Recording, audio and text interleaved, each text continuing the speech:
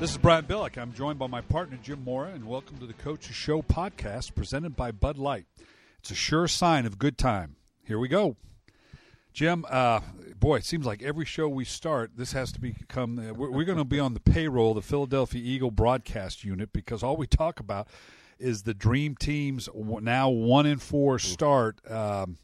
Let's try to make some sense of this thing. Well, it's first of all, I don't like the dream team label that we've all given them because I think that was a product of Vince Young coming in there and putting a label on them that, boy, I'm sure they're all just going, God, get that away from us now. But you did the game yesterday. I did their game last week. So both of us have kind of a sense of where they are as a football team, both psychologically, emotionally, and physically on the football field. And it's a very talented football team. There's a lot of good football players, but it's not clicking for them. You know, they're turning the ball over on offense. They're not doing the things fundamentally on defense that good teams do in order to win. You know, they're not tackling well. Sometimes in their coverages they're a little bit discombobulated. You know, I think we both said it. We see a quick fix. We just don't know whether or not that can happen. Yeah, the old Marv Levy, it's simple but not easy. Yes. Simple to identify but not easy to execute. I guess, last week we focused so much on some of the schematic things that they need to do.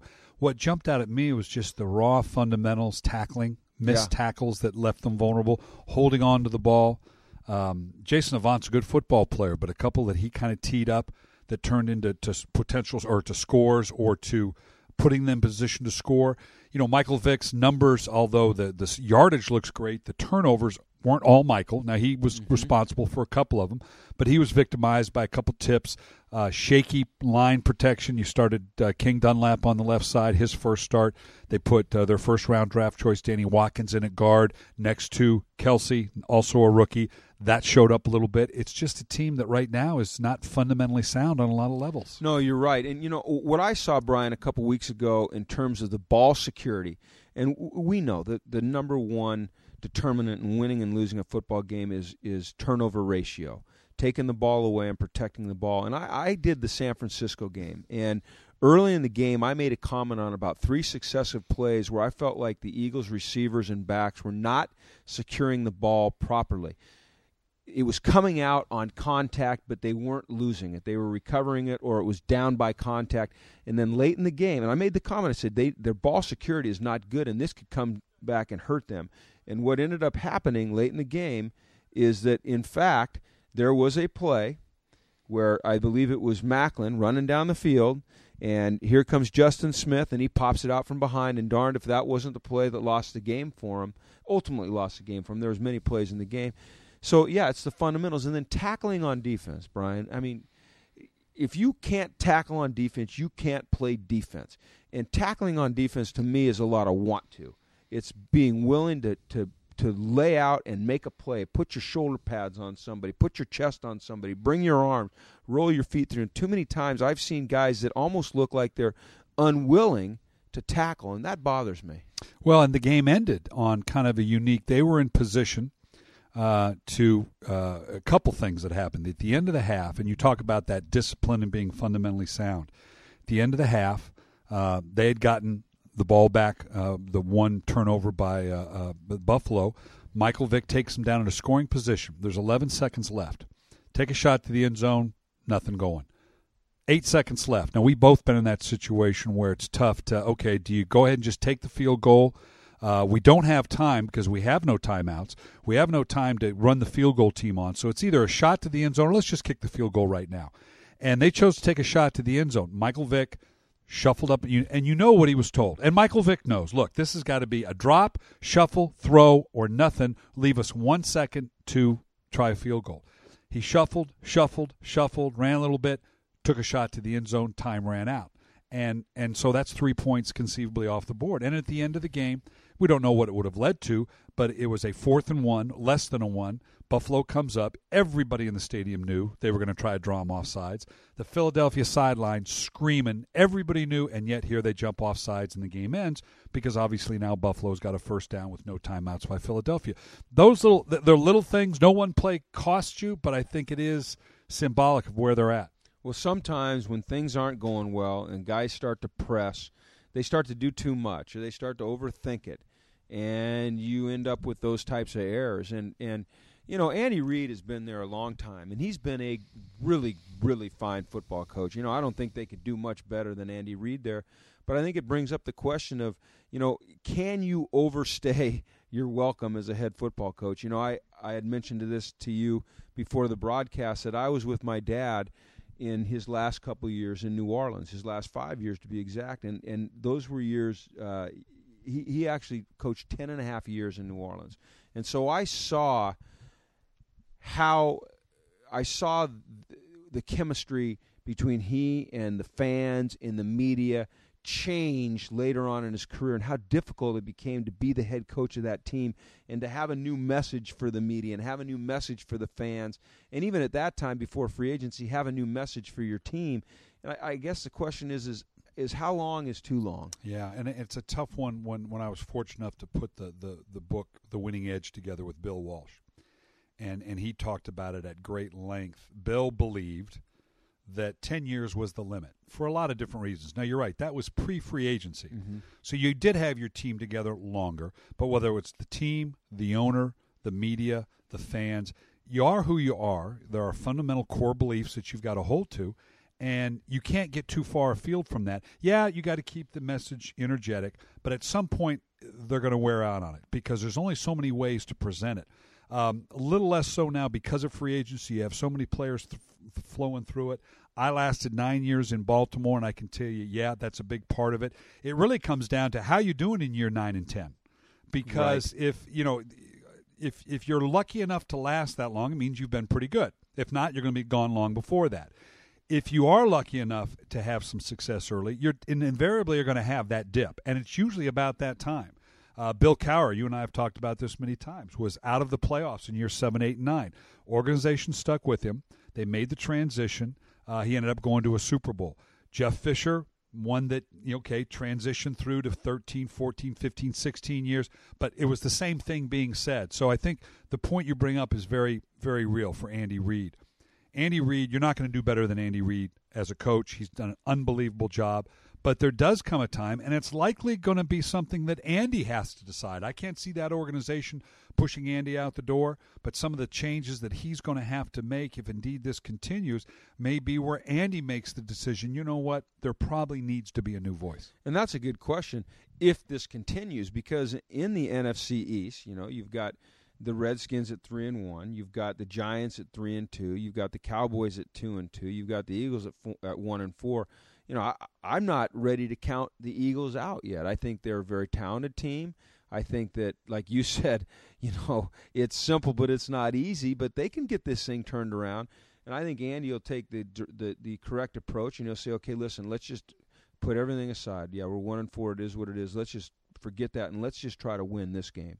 All right, let's win this game that we're getting ready to play, and let's see if we can't just do it one at a time, climb ourselves back into the picture. And I think they're capable of it. I don't know if it'll happen, but I think they're capable of it. This is a much better matchup for them. They've got Washington. I was lucky enough to do the Buffalo game. I've got their game this weekend at Washington. Buffalo was able to stretch them out in the way that Buffalo does, and that matchup didn't necessarily favor Philadelphia, particularly on the defensive side of the ball. Even though they've got that talented secondary, Washington's a little more direct in approach, and I think this is going to be a real litmus test for Philadelphia, because I agree with you. You see New York, the Giants losing at home to Seattle. We don't have where's Romo and Dallas going to be? Who knows how that goes? Mm-hmm. Washington looks pretty solid, but if Philly can go in and beat Washington in Washington, then that's going to keep them right smack dab in the middle, I think, of this NFC East. And I think they're capable of that. This is a little bit more this is what they'd rather see defensively, a team that's going to try to run it at them. Now, I don't know if that's always true. They struggle a little bit. Be careful what you ask for. I know you got to be careful what you ask for, because they have struggled against the run. But I've always felt that you could scheme the run. You could scheme to stop the run. And if they can do that this week, and then they can lock those corners down a little bit more, like you and I talked about last week, maybe go to more of the cat coverage concept, then they can have a real successful game. And really all it takes is just a little shift in momentum, a little shift in mindset. You get that one win that kind of propels you to the next one and then the next one, and all of a sudden people forget about the 1-4 start. Now, there's only been, since 1990, 5 teams that have started 1-4 have made the playoffs, and that's out of 100 teams that have started.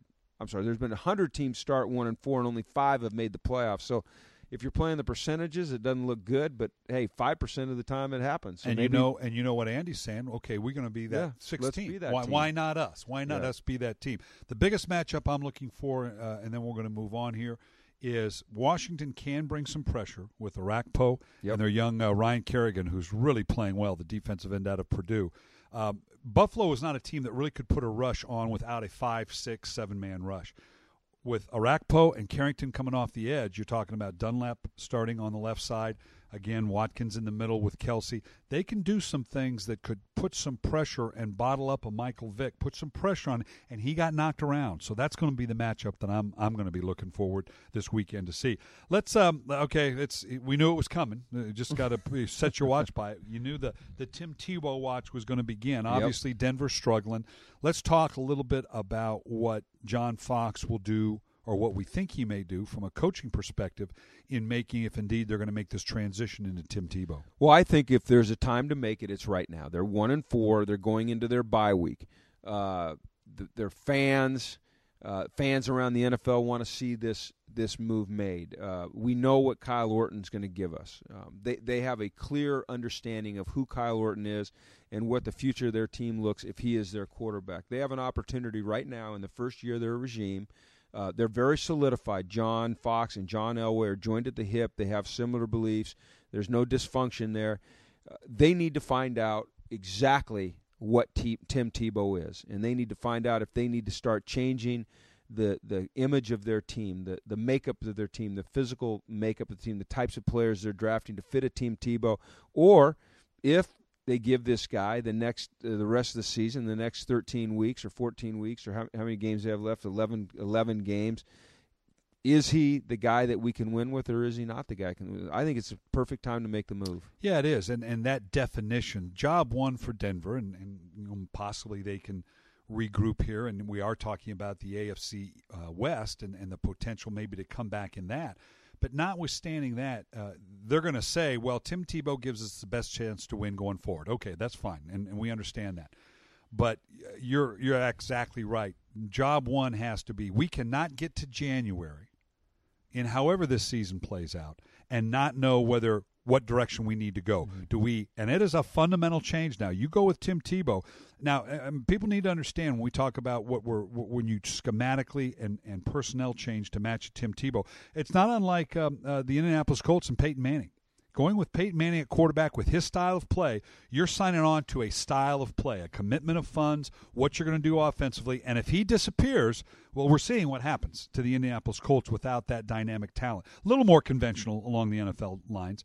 Tim Tebow, if you believe he's going to be the guy, if you see in the next 11 weeks, we're going to tie our wagon to this guy, you have got to make a fundamental shift in a way that this league has not seen. That's asking a lot of the organization. He better look pretty good between now and then. Well, yeah, and then what's the barometer of good? I mean, I think that they have to look at him and say, number one, does he give us the best chance to win now? But more importantly, number two, can we win a Super Bowl with this guy? Because that's what we're all after. That's the goal. You've got to be able to win a Super Bowl to legitimize yourself in this league, and they have to decide not only is he the best quarterback on their team, but is he the best chance for us to have a chance to win the Super Bowl?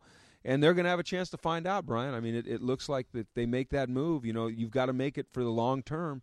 You've got to ride it out. I don't know if you go back to Orton at some point if Tebow's faltering, or if you go to Brady. I think you if you put Tebow in, you ride it out, and you find out exactly what he is and exactly what he can mean to the future of your franchise. And you made a key point, the leadership of John Fox and John Elway. Right. To have a Hall of Fame quarterback, and we've said this many times, you may be the head coach or the general manager or whatever. This is an organizational decision. You don't just walk in and say, okay, this is what we're doing. You talk about it with your coaches. You talk about it with your general manager. You better talk about it with your owner as well. Say, look, this is the direction we're going. To have John Elway as that resource legitimizes whatever decision they make because of the perspective he brings as being a Hall of Fame quarterback. Whether Tebow is good or not good, whether they decide to go in another direction, that's a huge resource for John Fox to be able to tap into, because the fans, the media, everybody about it will recognize, okay, you went about it in a certain way. It was quarterback friendly in the approach, even though John Fox is a defensive-minded coach and all that goes with it. I think that combination is going to be key for him. Yeah, I do too. I think that he gives them a lot of credibility, John Elway does. And he will have a role in this decision. This is, you said it, Brian. I don't know that people always understand that the coaches don't just make these decisions. Organizations make these decisions. Well, let's go on to another. We always seem to focus on the team struggling, but that, like in life, it's the most compelling story sometimes. The New York Jets, next to the dream team, this was going to be the team. This was guaranteed the Super Bowl. Make your arrangements. Here we go. And they have struggled at late. I think we need to recognize first, particularly the last 2 weeks, before people go too crazy about the Jets, they played some pretty good football teams the last 2 weeks. Mm-hmm. Baltimore Ravens, the New England Patriots. The week before that, Oakland. The most surprising thing, I guess, to me with the Jets is the way people have been able to run the ball on them. That is totally uncharacteristic of a Rex Ryan coach defense. I agree. And now I think they're going to get it squared away. I like the Jets. I think they're a good football team. I like what Rex Ryan does with that team in terms of building their confidence and keeping their confidence up. But when I watched the game on Sunday, what I saw was a defense late in the fourth quarter that I think got bullied. And, that is not something that you would think that you would ever hear about the New York Jets defense, that they got bullied. They're the bullies. They're the guys that are taking the fight to the other team. And I felt like they got bullied around a little bit, and that gives me pause for concern. But I still think this is a really good football team. I still think they'll get it squared away. I have a lot of confidence in Rex. I have a lot of confidence in those players, but they need to do it fast because Ben Jarvis, Green Ellis going for 136 yards on that defense. They gave over 150 yards rushing. Like I said, getting bullied. That is not a good sign, especially when your MO is stop the run, put them in 3rd and long so we can turn it loose and rush the passer. Yeah, and the fact that it was the New England Patriots, beyond the fact of division rival, remember going into this, the big discussion was, well, have the New England Patriots become too soft? Are they too much of a finesse team? Is this small ball mentality that Tom Brady is running, is that not conducive to in a situation where you're going to play a team like the New York Jets and it come down to something like that, and to let that quote-unquote finesse team, and I think your term is exactly right. They got bullied. And how do you confront a bully? You go up and you smack him in the face. Yeah. You bully a bully, and that's exactly what New England did. And it's a bit of surprise. You expect Baltimore do that. You were surprised, but you knew if they were going to win that Oakland would do it because they run the ball well, and that's going to be their MO. But the New England team doing it, I think, has to present legitimate concerns. Well, quietly, the Patriots the last 2 weeks have become a pretty good run offense. I think they went for 198 the week before. They went for 150-something this week. So, they can play the small ball, but I think they're showing people that they're also very capable of running the ball. And when they run it on a team like the Jets, who are still a good defensive football team, I think it's a statement. I think the other thing that concerns me about the Jets, Rex Ryan, we know, brings great pressure. They don't have that one dominant guy. Normally a team that brings great pressure has at least one guy. In Chicago, it's Peppers, obviously, before he was hurt, obviously, in Houston, Mario Williams, DeMarcus Ware in Dallas. You can wrap a lot of things around if you have that dominant guy. Better to have two. Right now, I think maybe people have caught up a little bit with the fact that they really do have to scheme their pressures, and they're going to have to bring in a creative 5th and 6th and 7th guy to get to you. And Brian, that sometimes when you do that, when you have to scheme your pressures, you end up voiding run gaps. And so if people catch you in a pressure, and it's an overload pressure, and they decide they want to run the football, and they call the right play up, you can get gashed. So all of a sudden, what's supposed to be a pretty salty run defense doesn't look as salty because you're trying to create pressure because you're not able to do it with 4. Well, let's move on to a good story. Okay, yeah, we've covered a couple. That? How about that? And a team that we both have some history with and have a great deal of affection for, the San Francisco 49ers, the job that Jim Harbaugh is doing. I guess the thing that jumps out at me is you look at the schedule, and we've talked about this many times, Jim. The schedule really does play a factor in your success. How many times, do you have a 3-game road stand, a 2-game road stand? How many home stands do you have? Where is it? Do you go East Coast to West Coast? For San Francisco to go to 2 quasi-East Coast trips, obviously, in going to out to Cincinnati, and then going back on the road and having the wins that they did this last weekend, or the weekend 2 weekends ago in Philadelphia, the game that you had, to then go home. And I always worried about going home and how emotionally worn out are you? And how are you going to play at home now that you can finally relax a little bit? You're back in your familiar surroundings. And they just dog-kicked the Tampa Bay Buccaneers in a way that I don't think either one of us thought they could. I think this team has a lot of belief and a lot of trust in what Jim Harbaugh is asking them to be. I think it started with their trip to Cincinnati, where they got the win on the East Coast. And then they took a week and they stayed on the East Coast. And I'm sure there was conflicting opinions amongst their players as to whether or not that was a good idea or not. But they come back and they beat the Eagles after spending a week out west. So when you do that, when you ask your players to have some faith in a decision you're making, and then it pays off, you come back from behind and you beat the Eagles on the road for your second East Coast win in 2 weeks. I mean, that buys you huge credibility with your players. And so now you've got some house money that you can play with, and you can ask for some certain things that might be unconventional, and you can tell them things, and they're going to hang on every word, and they're going to have whatever you want, Coach. Whatever you want, just tell us. It's working, and you hear that when you talk to the San Francisco 49er players is that, hey, we believe in this guy. One of the things that I think was great about them staying on the East Coast is it gave them a chance to spend some quality time together as a team. They weren't going home. They were going back to the hotel for 5 nights. There was an Olive Garden and a steakhouse across the street, so they were hanging out together. So they got to know each other a little bit better. They didn't have the off season to do that. Now they got a week to really spend time together.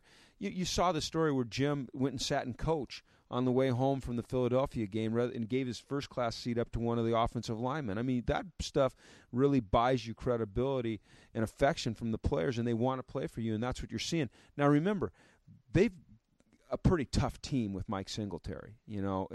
They stress toughness, but now, like you said earlier, I think they're more functional as an organization with Jim.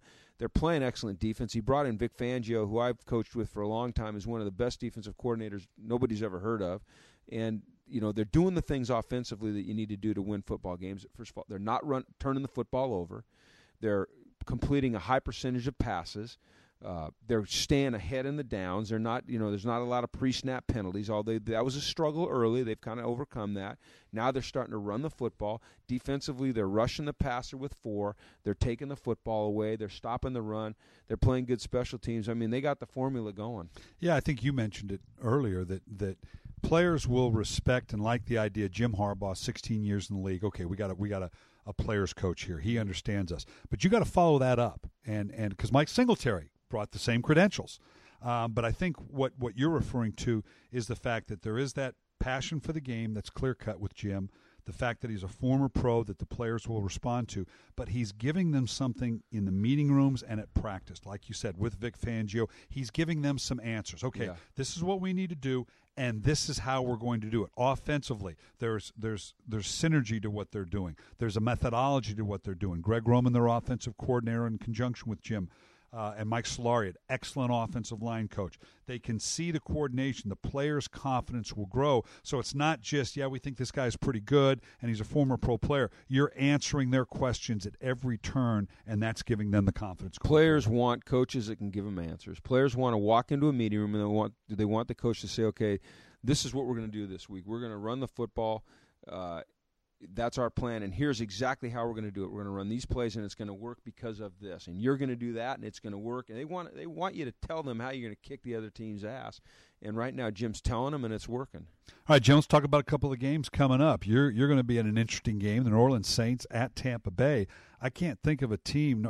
Here's New Orleans 4-1. Is there any more under the radar? No one's talking about team, the New Orleans, and how good are they? And this is for Tampa Bay now. They're getting close to where this is getting real important now. Oh, it's very important. You come off the loss that they had to San Francisco, and they've got to come home and put up a good performance against a very, very good Saints team that is really hitting on all cylinders. You're right, Brian. It's amazing that we're not talking about the Saints every week as being one of the better teams in the National Football League, because they certainly are. And how about the way their tight end Jimmy Graham is playing? Spectacular. This guy's had 3 100-yard games receiving. He's 4th in the league in receiving yards as a tight end. The last guy to have that kind of productivity in that role was Tony Gonzalez back in 2000. That's pretty rare company. I think it's a legitimate discussion as to whether Jimmy Graham has put himself in the discussion, along with, say, a Jermichael Finley as being the best tight end in the game right now. Well, I mean, 3 back-to-back 100-yard-plus games receiving. And, you know, we felt it last year in doing a couple games last year is Sean Payton would say, hey, I've got this guy named Jimmy Graham. 3rd-round pick. And he's pretty special. You guys might want to keep your eye on him. And now we're seeing that to be true. They're playing better on defense. We always know that Drew Brees is going to be consistent, but quietly they're 4-1. But this will be a tough test for them because Tampa will bounce back. You know, they were embarrassed. When you get beat the way they got beat on the road, it is embarrassing. We don't like to use the word, you know, hey, we got embarrassed because we went out there and we played our best. No, it's not embarrassing. But you know what? It is embarrassing. And they've got a lot of pride. And I'm really excited to go down there to Tampa and do this game because I think it's going to be a barn burner. Yeah, the thing that concerns me, and they've talked about it, I had their game against Atlanta, they've been starting slow. Mm-hmm. And if they continue to start slow, and you start slow against New Orleans, you can't. Yeah, all of a sudden it's a track meet. Or even if you're just trading 7s for 3s. Can't do that. Yeah, not against New Orleans team. And I don't know that Tampa Bay is really built to come back that way. They're built for come from behind because they've done it so many times with Josh Freeman. But against an New Orleans team that's going to keep pace with you, that could get a little dicey. Yeah. Let's talk about Dallas and New England. This is obviously going to be a big, big game. Dallas coming off a bye, and boy, did they need it. They needed to get healthy. And New England, they're a good football team. We've already talked about it. They're running the ball a lot better, and that's going to give Dallas some problems. Well, I think it is, and I just think New England right now can beat you either way. They can beat you with the pass, which they showed early in the season. They can beat you with the run, which they've shown the last 2 weeks. There's been questions about their defense, obviously, but they somehow find a way to scrap and scrape and get it done. And I think this is going to be really difficult on Dallas to go up there to New England and play in that environment. I just think that the Patriots are playing with such great confidence right now. And I think Dallas is fragile. You know, I mean, how could they not be? They're so up and down. And if the Patriots can jump out on top of them and maybe get a couple turnovers early, then, you know, you could see Dallas go down in flames. Dallas needs to run the ball better than they have. To me, that's the crux of their problem in terms of protecting Tony Romo more, setting up that physical type of game that they're capable of doing with a big offensive line. That's what they wanted to do coming into the season, is have that kind of balance.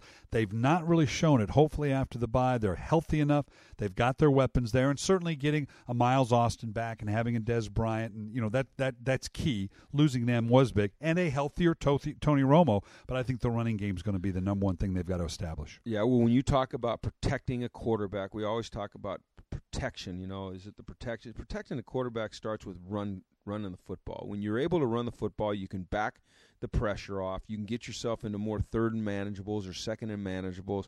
And you're doing a nice job of giving your quarterbacks situations that he can win in. Well, it's going to be fun to watch neither way. Coach, it's been fun, as usual.